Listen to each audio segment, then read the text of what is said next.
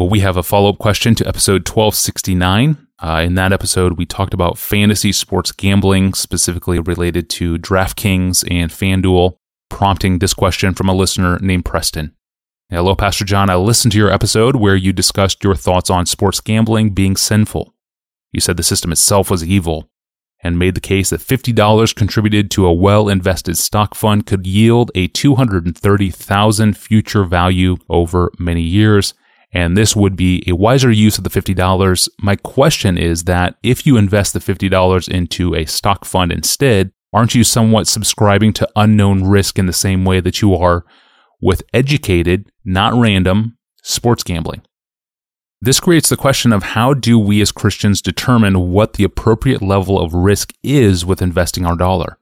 Secondly, how can we trust that the investment industry is not also a system of evil in the same way sports gambling is? How can we trust that our dollar return from an investment has not been earned in a crooked or sinful fashion in the same way a dollar from the sports gambling institution would be? Pastor John, what would you say to Preston? Let's take Preston's two questions one at a time. First, he asks, if you invest the $50 a week into a stock fund instead, aren't you somewhat subscribing to unknown risk in the same way that you are with an educated, not random sports gambling?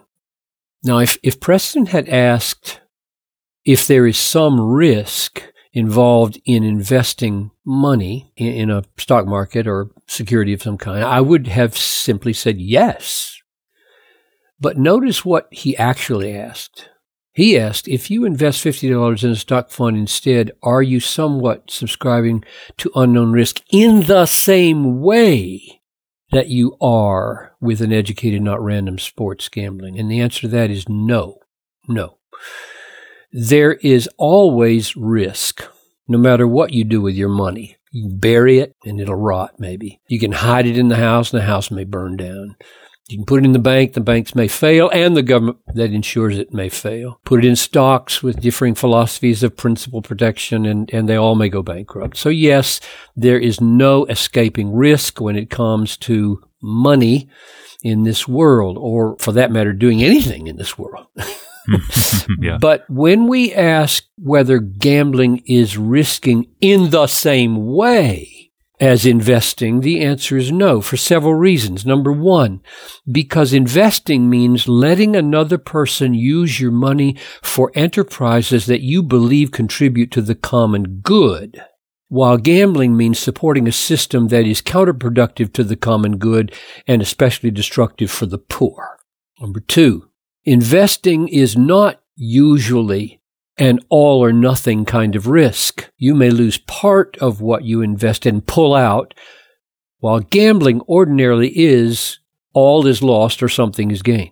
And three, investing lets you choose your degree of risk with greater clarity and probability than most gambling does. So there's at least three differences. But let me back up and say that when I was answering that question from which he was quoting about the sinful waste of $20 to $50 a week on gambling with fantasy sports, my allusion to putting money away for 20 years or 30 years and having $230,000 to buy a house with when you're 50, my allusion to that was simply to show that even the world thinks it's idiotic not to do that. My point wasn't that's the best thing to do with your money. Right. So let me make the real point about risk. While you might have to lose your life in the process, there is one kind of investing that is foolproof. Its dividends are absolutely certain and greater than any dividends in the universe. Here's the way Jesus put it.